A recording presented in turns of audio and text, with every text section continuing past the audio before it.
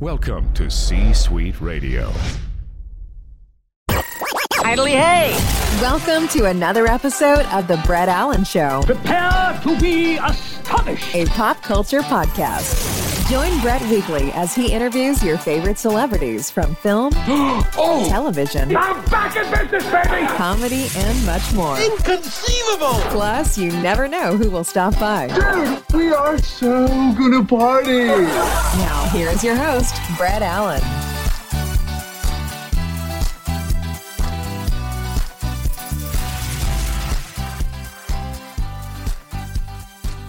Welcome in, everybody, to another special edition of The Brett Allen Show, a pop culture podcast where we talk about your favorite shows, film, television, music, comedy, more. Wherever pop culture is, you will find us hanging out. Today, we are talking about, I swear, one of the best shows on television right now. And I can relate to this because I honestly grew up in a situation very similar. I'm sure you hear this all the time. We're talking to Tim Baltz, Righteous Gemstones. Thanks for hanging out, my friend. I appreciate it. Yeah, my pleasure. So you grew up in one of these environments?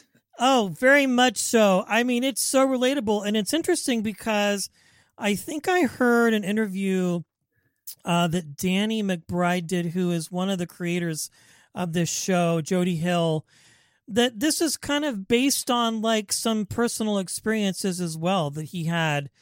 These types of churches and things. Did I understand that correctly? Because it's very relatable. I think so. I mean, they grew up, in the mid-Atlantic, I think North Carolina and Virginia. So I won't speak for them, but I think I've read Danny said that his aunt is a nun, I believe. Yeah. And yeah, there's something to that effect. I grew up in a town that had a lot of Catholic churches. Okay. And some other denominations. It wasn't really big enough for a mega church, but I think when I was in high school, like these towns out, a few towns away, these churches, with that kind of like, I don't know, like crowd size started to pop up. Yes. And I would go to their youth groups with like my cousin or a friend or something like that. And the sheer size of it and the shift to this kind of like rock and roll kind of popular, I don't know, like rock concert kind of feel started to become more prevalent. And I grew up in the Midwest, so that was just my region. I know that was already kind of native to other regions, but for me, that was the first time that I kind of met that. And it was so different from the Catholic churches that I'd gone to. Yeah, well, I was I wouldn't say mega church, but a large church youth pastor for a very long time. So, oh, wow. Like a lot of this is very familiar in a lot of different ways. I mean, of course, it's HBO, it's television, it's exaggerated quite a bit, but I find myself at certain moments relating to this on a very personal level. I think that's probably why I have such an infatuation with the show, because it's just so vaguely familiar. But you are a part of this fantastic cast. We're in the second season and we've got a few episodes out. I don't know if it was the pandemic or whatever, but things kind of took a long time to get a second season out. But once we did, can you let people in on your sort of involvement with this and your character and how he kind of fits into this season? He's kind of coming into his own as a person. The baptism and the whole thing was just over the top, Tim. It's just unbelievably hilarious. Oh, thank you. Yeah, there's definitely, he has a unique path to acceptance from his in-laws and the greater Gemstone family. BJ is marrying into the family through Judy Gemstone, who's the middle child in the family. And I think, she is always kind of yearning for acceptance herself among the siblings, especially with Jesse, who's played by, Danny McBride, and Judy's played by the brilliant Edie Patterson. And she and BJ have this very kind of unique, difficult to describe love. Feels like a very unconditional love where they understand each other on a frequency that other people from the outside don't quite understand. But I think that their journeys are somewhat parallel, where she's trying to get acceptance from her father and, her brothers and secure a bigger place in the church. And BJ's trying to gain acceptance from the family and secure a place within, literally just like the church lunch table. And when we first did the pilot, Danny, we were sitting with the executive producers, and Danny said, you're kind of the eyes of the audience in the pilot. You're looking at the family the way that the audience is going to be looking at the family, but you're inside the show. Yeah. So their behavior, whether it's crass or vulgar or, antagonistic toward one another, you're reacting the way that a regular audience member would react. And that definitely helped set me on a path of understanding what the role was in season 1, and then fighting for acceptance, kind of being pushed down by all the Gemstone siblings, not being respected by, baby Billy and Eli. Yes. And then in season 2, thinking that, everything's going to be fine once I'm baptized. And obviously it's not. The baptism is a total disaster. And I don't want to spoil too much, but BJ does make some inroads yes, with the family. But it comes at a physical and emotional price. Yeah, it's interesting because as funny as this is to watch and to sort of go, my God, poor guy, really, like, there's a lot deeper context there on a very visceral level. Like, he really is trying to fit into this family, which he clearly has very little or nothing in common with outside of his relationship, with Edie's character. You know what I mean? Like, it's really, you find yourself rooting for you a lot, because I think most people have probably seen Up to the Baptism, which really kind of parallels as a wedding reception, which is just this off the wall thing that you guys are doing. But again, having grown up and been a part of this world to a degree, like, a lot of it is very, like, it's not too far off from what could possibly exist and be, because I've been a part of very similar types of events. But you and just the entire cast, my friend, do such a beautiful job.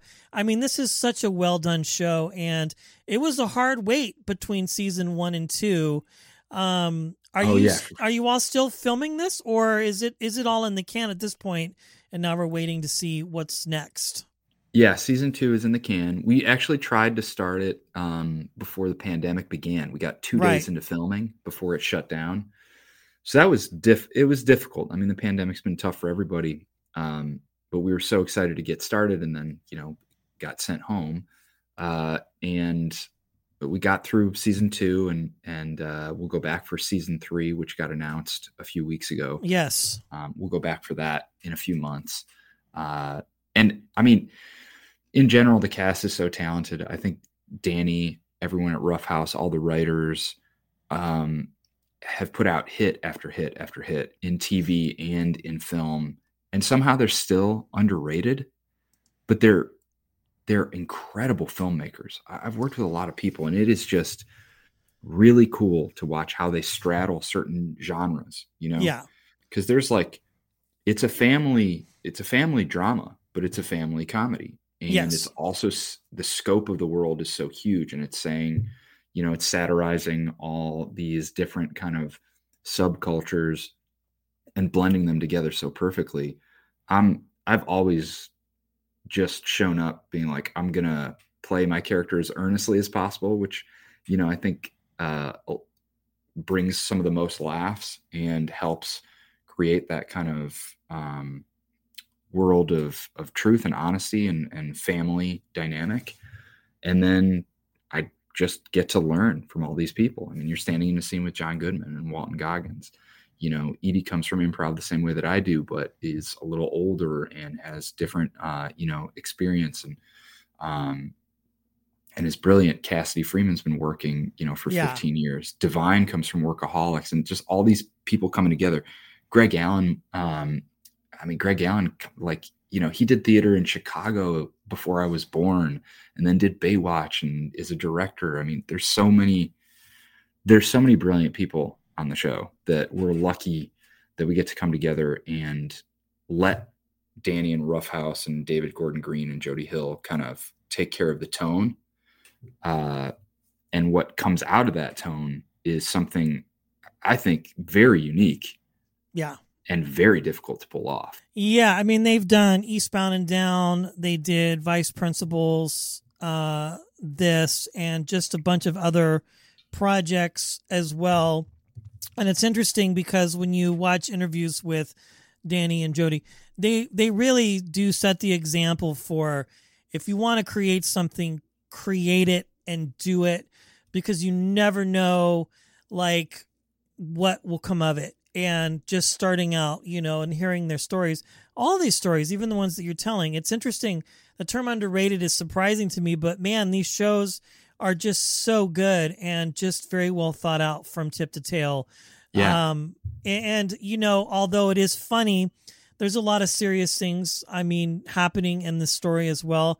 And really every week to week, we just kind of sit ourselves down and go, God, what's going to happen next? Whether it's with your character or, these outrageous situations. I want to ask, because a lot of the scenes, you and Edie come from improv.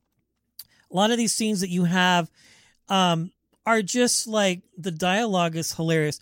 Are you improvising any of that, or is that all just written pages and you're just reading it? Because it's so good. Like, you think to yourself, who talks to somebody like this? It's just crazy. The scripts are brilliant. I come from improv, I did Second City. I did everything that you could do in Chicago before I moved. I didn't move to LA until I was like 33, basically. So, if people are like, it created a show that was fully improvised. I've worked on other shows that are fully improvised based off outlines. Yeah. And when we showed up, I was surprised at how game. I knew that Danny and all those guys are comfortable with improv and use it a lot, and you can definitely like feel how alive the dialogue is in those other shows. But I was surprised at how much they were like, yeah, you could say whatever you want, because I was reading the scripts, and what I was seeing in the scripts was brilliant dialogue that had been fine-tuned to both sound real and like something crazy that you've never heard before. So I was always a proponent of like, well, let's get the script, because the script is making me laugh really hard, and we got to get at least the script. Yeah. But, we're blessed that they give us enough time to kind of, if we are inspired, go off the page or kind of say it in our own words. They really trust that they've cast the show well, and that our instinct helps all the work that they've done and all their instinct. And they're great too. And you see in the edit, we see in the edit, if you remember back to like on the day when you were filming, you're like, oh, cool, that little improvised part got in. And then it's like, oh, that one thing we did was really funny, but it's not in. But look at the pacing of the show. The pacing of the show is like sublime, and it moves really quickly, and it keeps you emotionally invested in the tragedy and the comedy, and it helps this joke hit really hard. So yeah, I've been in post-production with my own show, and I've watched, those decisions are really difficult. And I don't know, it's they do trust us to improvise. Long story short, they let us improvise, and it's really always funny to see the episodes and see like, oh, cool, that made it in. Like in episode 1, when we're talking about BJ and Judy getting married at Disneyland or Disney World, like Prince Eric was one of the things that got thrown out, and then we're all like riffing on it and improvising it. And then in the latest, there are also like tiny little moments too. Like in the last episode, in episode 7, I'll say this, you can cut it out if you don't want it, but when Baby Billy drives away and his U-Haul truck tips over, and everything falls out, we were watching it happen, and I just went, the elixirs, and Jody came up and he was like, that was really funny. Keep saying that at the end. I'm like, sure. Yeah, that's so fascinating. All of your characters are just so well finessed. Judy, Edie, going from like very sweet and kind to just like straight up gangster sometimes with some of the things that she says. and just like, oh my God, like I've dated some women like that. It's so funny. Where are you from? I'm from the Midwest, Wichita, Kansas, but I mean, I've lived here in the Bay Area for several years and have gone out and things, but I digress with that. You've been a part of some really great projects. I was just going through your repertoire before we talked, and Drunk History, of course, a bajillion dollar listings, properties, bajillion dollar properties, a lot of things. But I'm very curious, and our listeners and viewers always find this fascinating. What led you to be a storyteller? You started out in Chicago, Second City, did all of that. What kind of interested you, Tim, in going, okay, this is something that I want to take on as a career, maybe? I mean, it started kind of slowly. My dad had a master's in theatrical history. I grew up in Joliet, Illinois, and he had been a stage actor in the 60s and 70s. And then when my sister and I came along, he became a picture framer. But obviously, he had a master's. He was a brilliant person to just watch TV, film with, go to the theater with. So we kind of had that, but none of us really thought, oh, I want to do that. Then in high school, I started to get involved in the plays at school, and I played sports year round, and I had to quit baseball for one of them. And I was like, damn, that was kind of a big thing. I had to quit baseball for a play. Well, I'm going to try my best at it. And then I did, and I had a little success. And then through high school and college, I'd done like 15 plays. And I'd also discovered improv in Chicago for the first time. And that was just, the light bulb went off. It made sense to me in a way that other things didn't make sense, even things that I was good at. So that was a big thing, is that like the passion for it, the energy to try to get as good as possible at it was there. And even things that I was naturally good at, the energy and the passion wasn't quite there. So that stood out. And then I went to college at Loyola in Chicago, and as a way to dip toes in improv.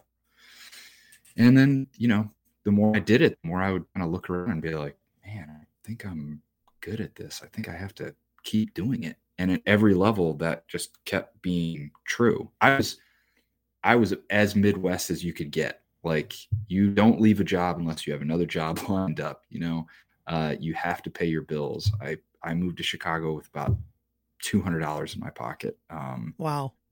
After graduation. So I was in panic mode, but the passion and the energy and the kind of fact that doing improv was very cheap and free, at least at the time. And there were so many good people in Chicago. It was crazy how many good people there were.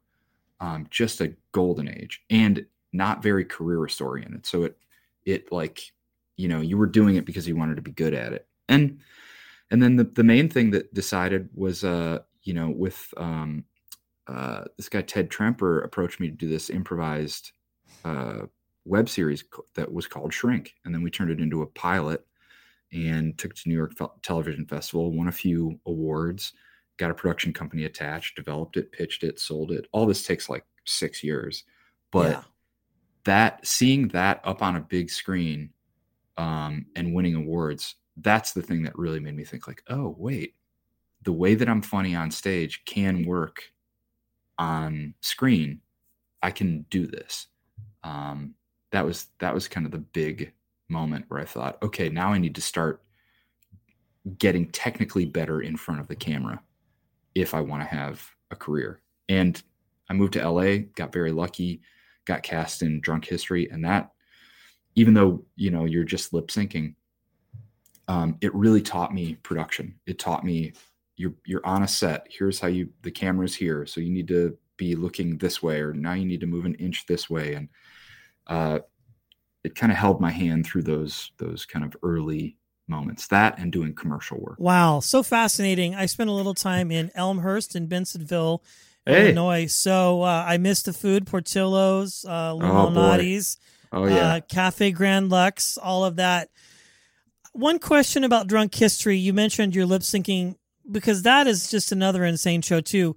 Are you hearing audio playing in your ear, or do you have cue cards while you're lip syncing all that? Because I mean, literally the people telling the story are hammered. And then I wanted to ask about that because how does that work real quick? Is that has to be challenging because you're doing this and then it's kind of a weird show, but it's interesting. It's funny and hilarious. Weird in the sense of how they're telling one side of the story and then you're like acting it out. It's just different. Yeah, it was not super easy to pick up right away. And then there'd be I joined in season 2. I did season 2 and 3. Yeah. So there were people from season 1 that were pros at it. Like Craig Kukowski was just amazing. And I remember they would send you the links the night before and you'd have your dialogue. And sometimes it'd be 1 line, sometimes it'd be, 6 or 8 lines. But like you said, the people are hammered. So they're like, their cadence is all choppy. So it's even harder. So I would sit and at night, it'd be like 2 hours. And I wake up early in the morning before driving to Santa Clarita, and I'd drill it in my head even more. And then you get there and there's a big sound truck and the sound guy would play it like over the loudspeaker. So you'd be hearing it and you'd get to practice a little bit. But then probably halfway through the season, Maria Blasucci, who was in the cast, she had her headphones in and she was talking. And I was like, hey, Maria. And I was like, oh, sorry, you're on the phone. She's like, no, I'm not on the phone. I was like, oh, well, you look like you were talking. She's like, no, I'm doing my lines. Like, what do you mean? She's like, well, I recorded on my phone so that I can listen to it over and over and over again. I'm like, oh my God, I'm so stupid. She just had it in her voice memo notes on her iPhone. So that once I started doing that, it got a lot easier because you just memorize the cadence the same way that you memorize visually. You're just memorizing it audio wise. And it makes it a little easier. It's still tough, but yeah, I can imagine. One last question, Tim, and I'm very curious. I think our listeners and viewers, again, just love this because we don't get to hear this often in interviews. But what is the best advice that you've been given as a storyteller, as an artist that sort of has sustained you throughout the trajectory of your long and fantastic career? Oh, thank you. Well, I think that every kind of scene has an objective within the larger context of a story, which has an objective. And some people like to break things down into their components because it helps them kind of analyze what's happening. Other people, it just kind of reduces the anxiety to kind of focus on one thing at a time. And as a storyteller, when you're looking at that objective from the smaller instance of a scene to how the scene fits into the larger context, to the larger context of an episode or a story, whatever the case is, focusing on what that objective is and trying to accomplish it one little piece at a time really helped me, because especially when you're coming from improv, you kind of like, the wheels are off, you're going as fast as you can. When you get into kind of scripted, narrative drama or comedy, you can't really do that. You have to be focused, you have to be precise, and understanding what the objective of that scene is, what your emotional objective is, helps you just focus. So you're just focusing on this one little piece. And that's also helped me as a writer, helped as an improviser, always tried to stay in the moment, and it helps me there too. But when I'm reading something, when I'm preparing for something, I like to look at things at that size and with that objective. When I have the time, that's always really helped. I mean, a bit more of a technical note, the other note is be nice to everyone, be helpful to everyone. You don't only be nice to the people that you think can help you. Because I've come across a lot of people that were, pretty crappy to me when they thought that they didn't need me. And now that they need me, they're like, what's up, dude? Oh, you're awesome. Yeah. Yeah. And you're like, well, that's fine. I understand how the world works. And I'm flattered that you think that now, but there are people that were nice to me when I was a nobody to them, and they're nice to me now. And I'm going to go with them, not you, because I trust them. And that behavior made me trust you less. Dig the well before you're thirsty. That is the best advice. You said it way better than I could. Tim, fantastic job. Everybody, please make sure to watch The Righteous Gemstones Sundays on HBO Max. Stream it, binge it. It's amazing. Drunk History, I think, is out there streaming somewhere. I think Hulu, it's available. All the other amazing projects. Tim, thank you so much for your time today. It's been a pleasure chatting with you. My pleasure, Brett. Thanks for having me. That brings today's show to a close. Diddly do. Thanks for stopping by. If you enjoyed the episode, feel free to share it with a friend and subscribe. It's absolutely free. The views and opinions of the guests do not necessarily reflect those of the host.